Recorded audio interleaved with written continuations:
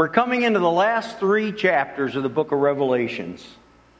Our series has been way back in the fall and up till Thanksgiving, and it's picked up again in January. And Lord willing, we have 3 more Sundays in this series. This will be the 4th and 3 more after this one.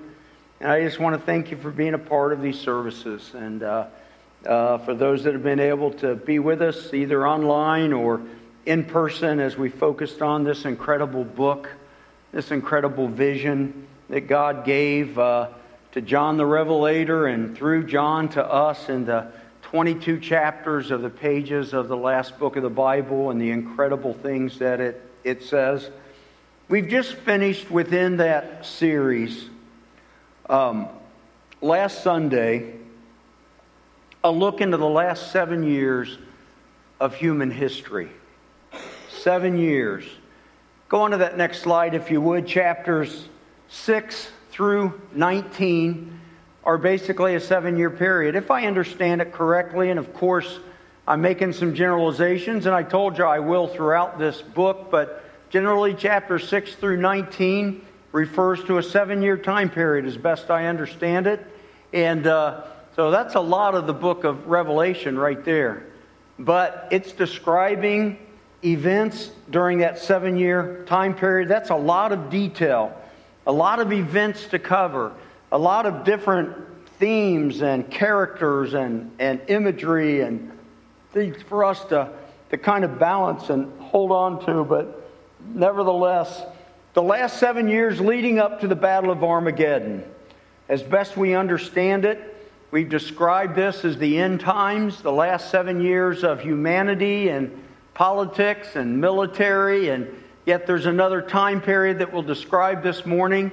But basically the last 7 years of the world as we know it. We also have seen during these 7 years the consequences of man's sin that has set in motion this terrible time of travail on the earth during these 7 years, and the wickedness of the Antichrist and the false prophet and the unleashing of the demon world on the earth, and to some degree a withdrawal of God's Spirit from the earth during these 7 years. All this has played out into this terrible time described in the book of Revelation, chapter 6 through 19. We also have read about God's judgment during this time, that God does tell us that He will bring judgment on those that are unrepentant and those that refuse to bow to the authority of God. And these chapters have told us so many times that both the consequences of man's sinful nature and God's act of judgment have brought about this horrific end to humanity when man chooses to reject his Creator. Our last description last Sunday was the binding of Satan and him being cast into the great abyss. We just briefly talked yesterday that after God brings that judgment in the Battle of Armageddon, that the last thing to happen after the Battle of Armageddon is that Satan will be bound. Chapter 20, verse 2 says, he seized the dragon, that ancient serpent who is the devil, or Satan, and bound him for 1,000 years. He threw him into the abyss and locked and sealed it over to keep him from deceiving the nations anymore until the 1,000 years were ended. After that, he must be set free for a short time.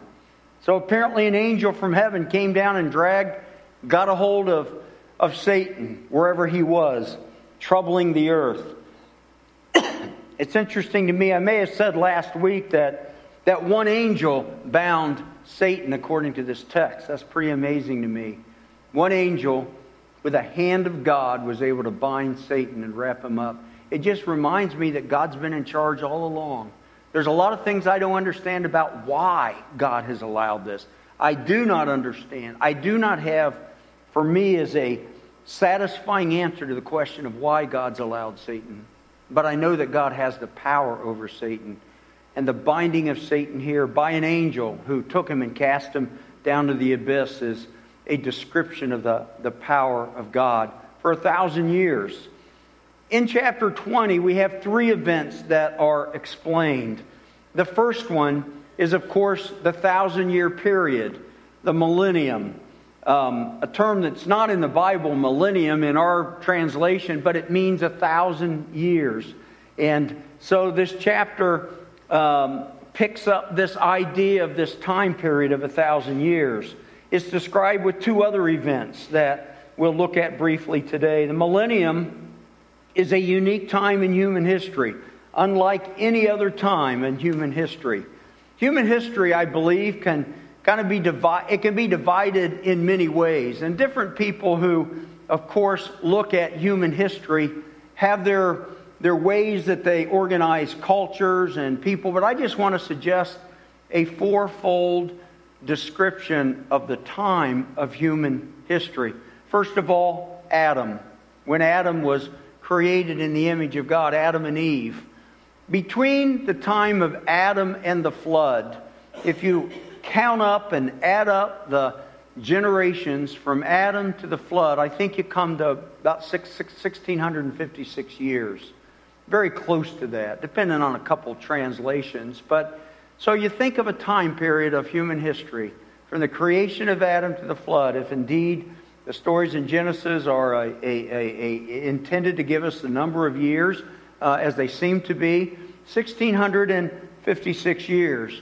And then you look at another time period. Again, I'm just kind of randomly choosing these periods, but in order to illustrate time, then from the flood to Jesus. So first from Adam to the flood, and flood to Jesus, you have 2,518 years. That's a long time. Noah came out of the ark, and they began to repopulate the world, and there was the Tower of Babel, and after another 300 years or so, Abraham was born. And then you have the history of Abraham and God's people and Moses and the kings and all the Old Testament. All that takes place in about a 2,500-year time period. And then after Christ came, He died on the cross to save us from our sins and make the book of Revelations possible. And then He ascended into heaven. And then you have a time period that I call the church. We live today in the time period of the church. Whatever term you want to use. Some people call it the day of the Holy Spirit because He's in and with us. It's the day of evangelism. There's different titles that people have used to describe, but I just call it the time of the church. It's been about 2,000 years since Jesus ascended into heaven. How many more years is a question mark. Whether it be 1 year, or 10 years, or 1,000 years, I don't know. I've said so many times that everything that I read in the book of Revelation, the Bible, is pointing toward us being at the end of this time period. I don't know when it is, but I know it will happen on a day when God has chosen. And all these events that we've read about in Revelation will begin to be unfolded, beginning with chapter 6 and all that we have. 2,000 years or so. The next time period will be at this point in Revelation chapter 20, called the millennium. 1,000 years. This will be another time epoch or time, depending how you separate the years. But I've done it in these four, about approximately 6,000 years since Adam. Again, I didn't add up exactly, but about 6,000 years since, according to Genesis, that Adam was created until the end of this time period of the millennium. 1656, 2518, 2000, 1000. I don't know how long that third line is going to be, but it could be any day. And you look at compared to the other, what I'm calling the major time periods of God's revelation, it could happen any time. I say all that to say that the millennium and these 7 years could happen any moment. The millennium, of course, is the description, the word used, the Latin word used to describe 1,000 years. And there's two other events that are recorded in this chapter that I'm going to now read. Chapter 20 of Revelation. If you follow along, I'm going to read from chapter 20, verse 1 through the end of the chapter, verse 15. And I saw an angel coming down out of heaven, having the keys to the abyss, and holding in his hand a great chain. He seized the dragon, that ancient serpent who is the devil or Satan, and bound him for 1,000 years. He threw him into the abyss and locked and sealed it over him, to keep him from deceiving the nations any more until the 1,000 years were ended. After that he must be set free for a short time. I saw thrones on which were seated those who had been given authority to judge, and I saw the souls of those who had been beheaded because of their testimony about Jesus and because of the word of God. They had not worshipped the beast or its image, and had not received its mark on their foreheads or their hands. They came to life and reigned with Christ 1,000 years. The rest of the dead did not come to life until the 1,000 years were ended. This is the first resurrection. Blessed and holy are those who share in the first resurrection. The second death has no power over them, but they will be priests of God and of Christ, and will reign with him for 1,000 years. When the 1,000 years are over, Satan will be released from his prison and will go out to deceive the nations in the four corners of the earth, Gog and Magog, and to gather them for battle. In number, they are like the sand on the seashore. They marched across the breadth of the earth and surrounded the camp of God's people, the city he loves. But fire came down from heaven and devoured them, and the devil who deceived them was thrown into the lake of burning sulfur, where the beast and the false prophet have been thrown. They will be tormented day and night forever and ever. Then I saw a great white throne, and him who was seated on it. The earth and the heavens fled from his presence, and there was no place for them. And I saw the dead, great and small, standing before the throne, and books were opened. Another book was opened, which is the book of life. The dead were judged according to what they had done, as recorded in the books. The sea gave up the dead and that were in it, and death and Hades gave up the dead that were in them. And each person was judged according to what they had done. Then death and Hades were thrown into the lake of fire.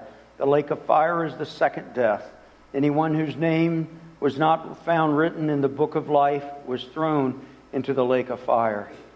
There obviously is in this chapter a great deal of things that we know about this time period.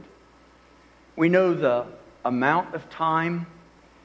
We know who will be there. We know some details about the existence of what happens during this 1,000-year time period. There are a lot of things that we know about this time. When we think about the time, the scripture that comes to me right away is the significance of 1,000 years. That term is found in several places in the Bible. As we've talked about the significance of 7, especially in the book of Revelation, but throughout the Bible. Most, I'll say, but not all theologians see this as a literal time period. And they believe it's literally 1,000 years. Again, not everybody that has studied this has come to that conclusion. And I've said from the beginning of the book of Revelation that I'm presenting what I think is a most likely reading and telling and understanding of this, but I do understand that there might be people out there that have a different idea on some of these things, especially that we don't have all the specific details about. This looks to me to be 1,000 literal years. But I'm also thinking about the words of the Scriptures that say that 1,000 years is as a day to the Lord.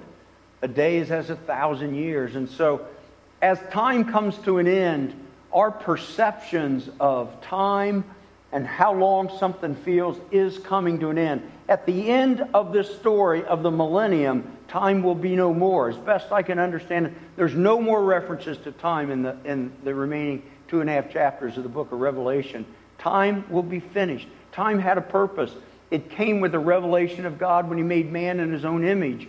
And so even as we think about this time period, there's some uncertainties about that not sure about. Time from now on, after this 1,000-year reference, I believe, will be immeasurable. Immeasurable after this event. In other words, the last description of time is here, but from now on, there is no reference relative to what happened in the past and what will happen in the future. There are many things about the millennium that we know, but there's also many things about the millennium that we really don't know, and we fill in the details, and different people think about and look at and think may well be. There's a lot of mysteries about the details and a lot of things that we can look at. But what do we know for sure about the millennium? Number one, it's called the first resurrection. When the millennium starts, John records that it's the first of two major resurrections. Look at verse 4.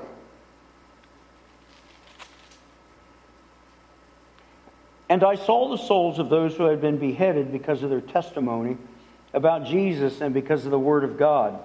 They had not worshipped the beast or the image and had not received the mark on their foreheads or their hands. They came to life and reigned with Christ 1,000 years. The rest of the dead did not come to life until the 1,000 years were ended. This is the first resurrection. So apparently there's the coming back to life in two different major events. One recorded at the beginning of the millennium and one recorded at the end of the millennium. These who live in this time period of the millennium, which are people, I believe, that came from the end times, from those 7 years, the believers that survived the martyrdom of Armageddon and those events, plus those that had been martyred during that time, that in this case, we're told God brings back to life for the 1,000 years. I believe the only ones that will be left on the earth at that time are those that have been resurrected from the dead or are martyred, and those that were left over and not killed at the end of Armageddon, which we know was at least 144,000 people, because we're told they would not suffer martyrdom, and we haven't read anything different about them. So at the end of Armageddon, who's left? Those that have survived that time of persecution, the 144,000, and there could be many others too who survived it. But then God adds to that number those that have been martyred during that 7-year period. And that's who is on the earth during the next 1,000 years, the believers. As far as I know, although we don't really have any details, I don't know what happens in that 1,000 years as far as people living and dying. I don't think there's any indication. So I'm really not sure of whether people will die during the millennium or not. Most people think not. But you have the martyred saints that have been brought back to life by God. And this scripture says God particularly is paying attention to those that were killed during this 7-year period, and it brings them back to life.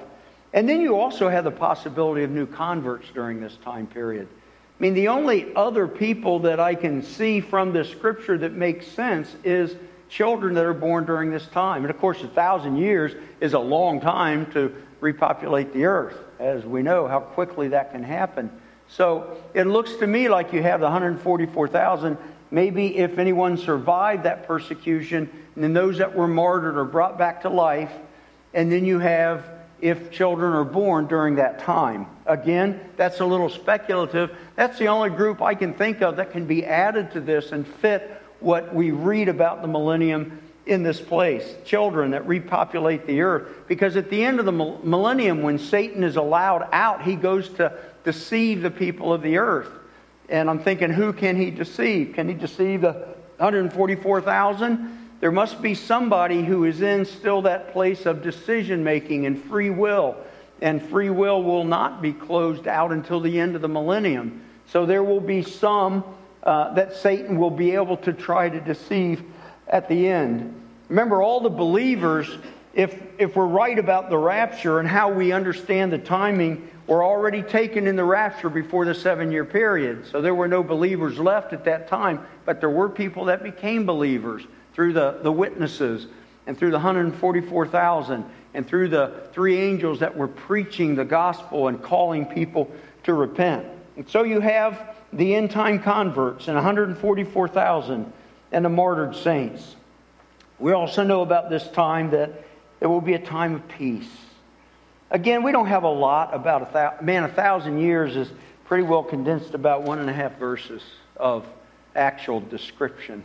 So what do we believe about the millennium comes a lot probably from how we already view other things theologically, and the idea of the reigning of Christ. The two things about it is Christ will somehow be here on the earth, and with Him will be these saints that have been martyred, and they will reign with Christ. Maybe it's better just to leave it at that. They will reign with Christ, because we really don't know what that means. At least I don't.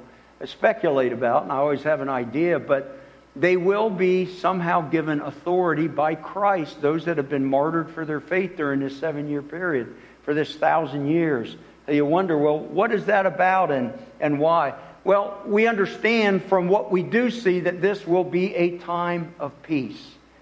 It will be a peaceful time in between the horrible judgments of Armageddon and then the final judgments at the end of the chapter. It will be a time of peace. I also think, this is a little bit more of my speculation, but this will be a time of healing. A time of healing. I know when Jesus God brings back to life the souls that are martyred, I have to believe with some of the other scriptures in the book of Revelation that somehow God is going to make it right for those that have suffered for their faith.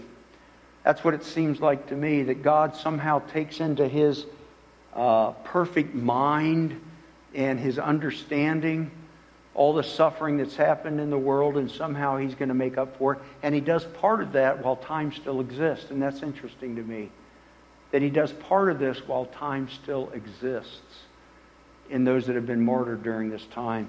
Reminds me of how horrible this time of the 7 years is, and what people who choose Christ, who will always have a choice, but they will choose Christ, what they will endure, and how at that moment at Armageddon that Jesus will come back, and it will be a time of peace and a time of healing for those that are still there. You might say He's already beginning to make all things new again.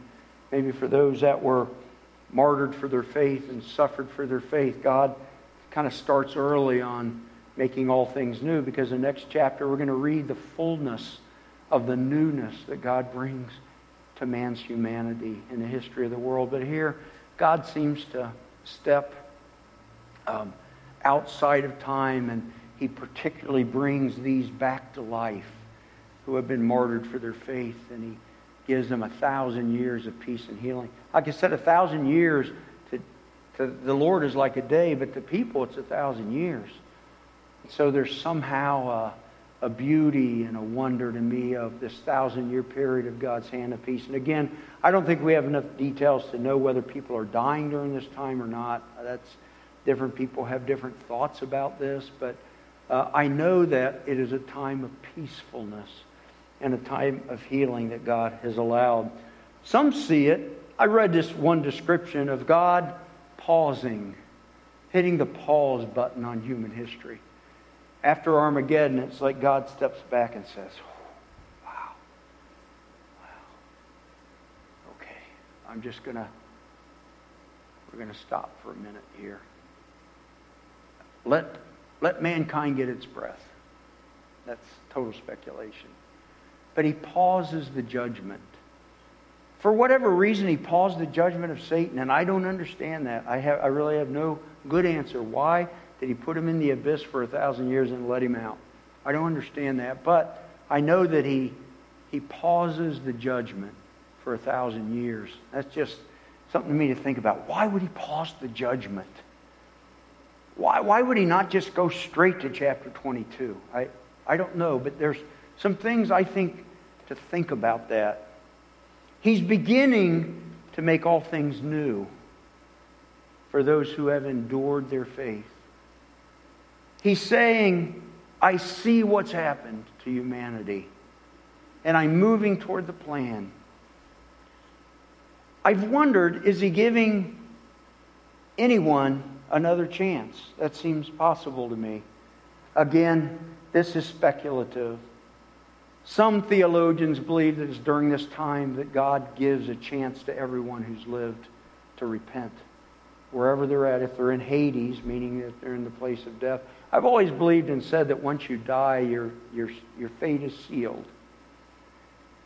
But I also know that there's a thought about this 1,000 years out there that says that maybe this is the time that God pauses and He gives everybody one more chance. And then at the end, of course, when you read about the judgment of those who have not responded to Him and what happens at that time. Here in John's vision, he sees the beginning, God does, of restoration, rebuilding. Apparently there's a rebuilding of the earth. I mean, I'm thinking it has to be, all the damage has been done by the earthquakes and all the 7 bowls and the final battle and all those things. But He's allowed during these 1,000 years to do some type of renewing of the earth. In some ways, this 1,000-year period is like a precursor to the new heaven and the new earth. A preview for 1,000 years of what's going to come after final judgment before eternity begins. And then there is that mystery in my heart and mind of the release of Satan. Last week we read of how Satan was bound up, and then verse 7 this week we read, when the 1,000 years are over, Satan will be released from his prison and will go out to deceive the nations in the 4 corners of the earth, Gog and Magog, and to gather them for battle. In number they are like the sands on the seashore. This to me is a mystery in chapter 20. It seems from this text that Satan will be able to go out and deceive a lot of people, again as he did before. I don't know how long he will have to do that, but because it says immeasurable or sand on the seashore, it sounds like there's a lot of people that will be deceived during the end of this 1,000 years. Again, you have 144,000, you have the saints who are brought back from the dead, and you have those that would have become converts during this time. So apparently there were both those that became believers during the 1,000-year reign or specifically rejected Christ. And they are being, to some degree, deceived by Satan when he's released out of this pit or this abyss. This is Satan's final day. I want you to think about this text as Satan's final day of existence. He'll be released. Scripture says he goes out to the 4 corners of the earth. Somehow he sweeps the earth, you might say, for his final act of trying to convince humanity to turn against God. I don't think it's very long. It doesn't seem from the context, at least it's in just a few words anyway. But he tries to deceive, and what I think happens is it doesn't work. Before it worked. It could be that the people did not give in to him. Yet there's the question of who this innumerable group of people are. But whatever the case, God sends fire down from heaven. Fire came down from heaven and devoured them. Whoever it was who rebelled against God during this time period, they're immediately judged.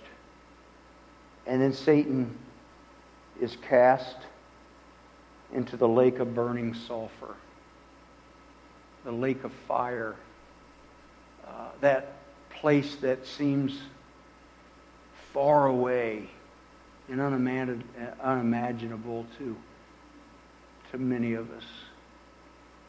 But there Satan will be forever and ever, it says. They will be tormented day and night forever and ever. And then you have the judgment of the dead, also in chapter 20. The great white throne. Then I saw a great white throne, and him who was seated on it. The earth and the heavens fled from his presence, and there was no place for them. Final judgment for all of humanity. The eternal destiny has been sealed. It has been decided. But here will come the pronouncement and the carrying out of God's final judgment. It's interesting to me that the place of judgment is somewhat unknown. It says between heaven and earth. At least it says the earth and the heavens fled from his presence.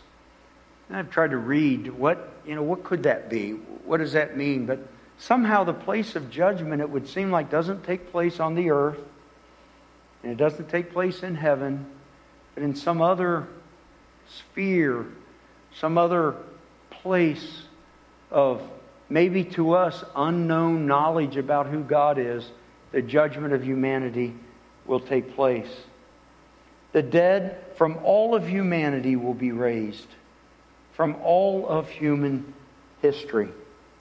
Some think it will be only the unrepentant at this point because they believe that they think that all the believers have already been raised.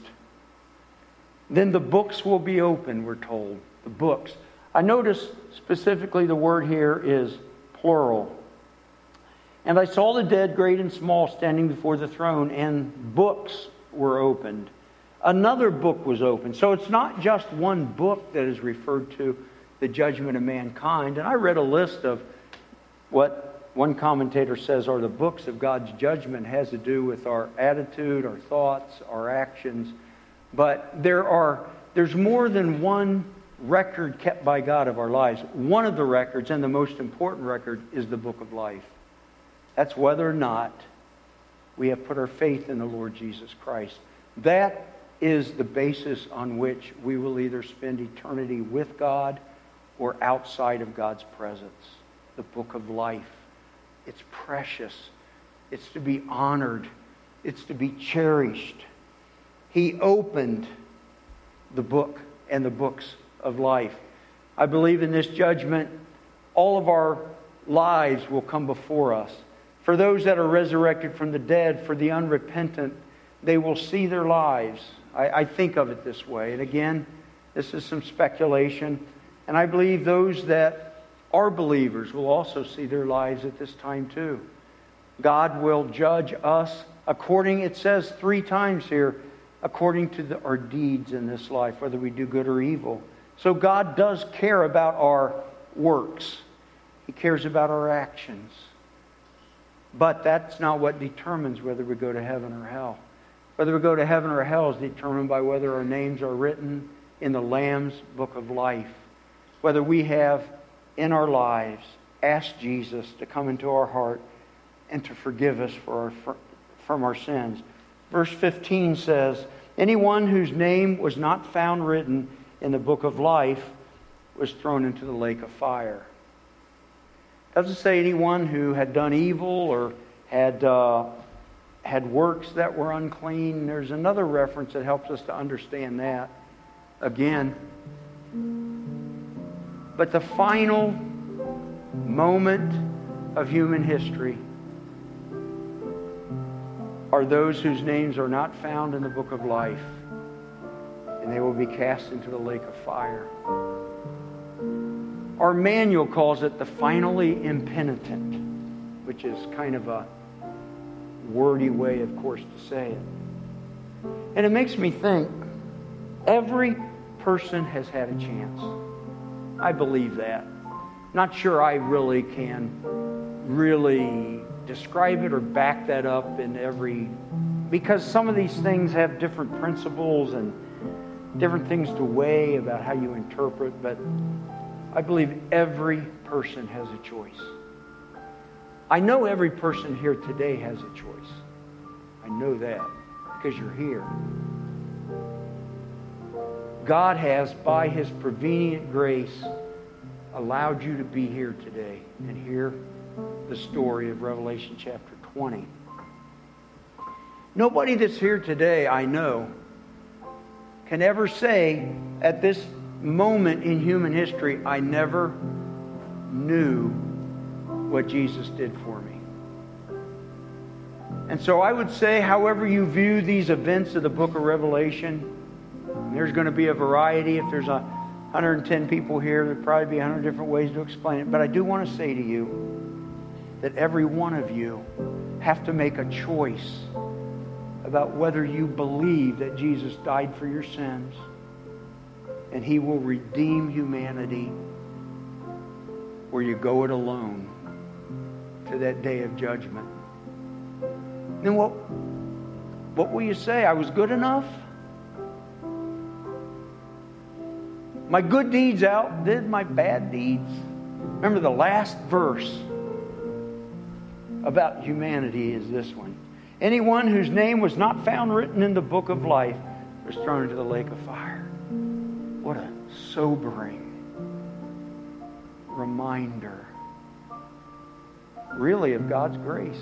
Anyone. Because if you want to be connected to God's Spirit, you just confess your sins, profess the Lord Jesus Christ as your Lord and Savior, and you will be saved, the Scriptures say. I want to invite you in this last moment of this service. If you're here today and you have not taken that step, I want to invite you to pray right now and ask Jesus to come into your heart. We heard 5 people earlier today talk about that moment in their life when they asked Jesus into their heart. So important that you have that moment in your life. So important that you take that step. I want to invite you to do that today. Would you stand with me, please? Dear Heavenly Father, I thank you for the gospel that angel flew across the sky. We read about a couple of chapters ago, proclaiming the truth of the gospel to the world. I'm thankful, Lord, that in the last 7 years there'll be 144,000 witnesses preaching about Jesus. There'll be 2 witnesses that live through about half the time who will be preaching from Jerusalem about the truth of the Messiah. God, you give every person an opportunity. And I know in this life, in the day of the church, you give everybody an opportunity to respond to you. But we have free will and free choice. I pray today that every person here knows that they have been saved by the grace of God through the death of Jesus Christ on the cross. And if they haven't made that decision yet, that right now they will pray, Lord Jesus, forgive me for my sins. I want to be a Christian. I want to be safe in the arms of God. I pray that each person would make that choice today. In Jesus' name, amen. And I believe as sure as that last scripture, verse 15, it says those whose name is not written in the Lamb's Book of Life will be cast in the lake of fire. The next verse is God makes a new heaven and a new earth. It is immediate after the moment of judgment. Chapter 21 is immediate next. I'm looking forward to turning to there next week, looking at the new heaven and the new earth that God makes. Thank you for being here today. God bless.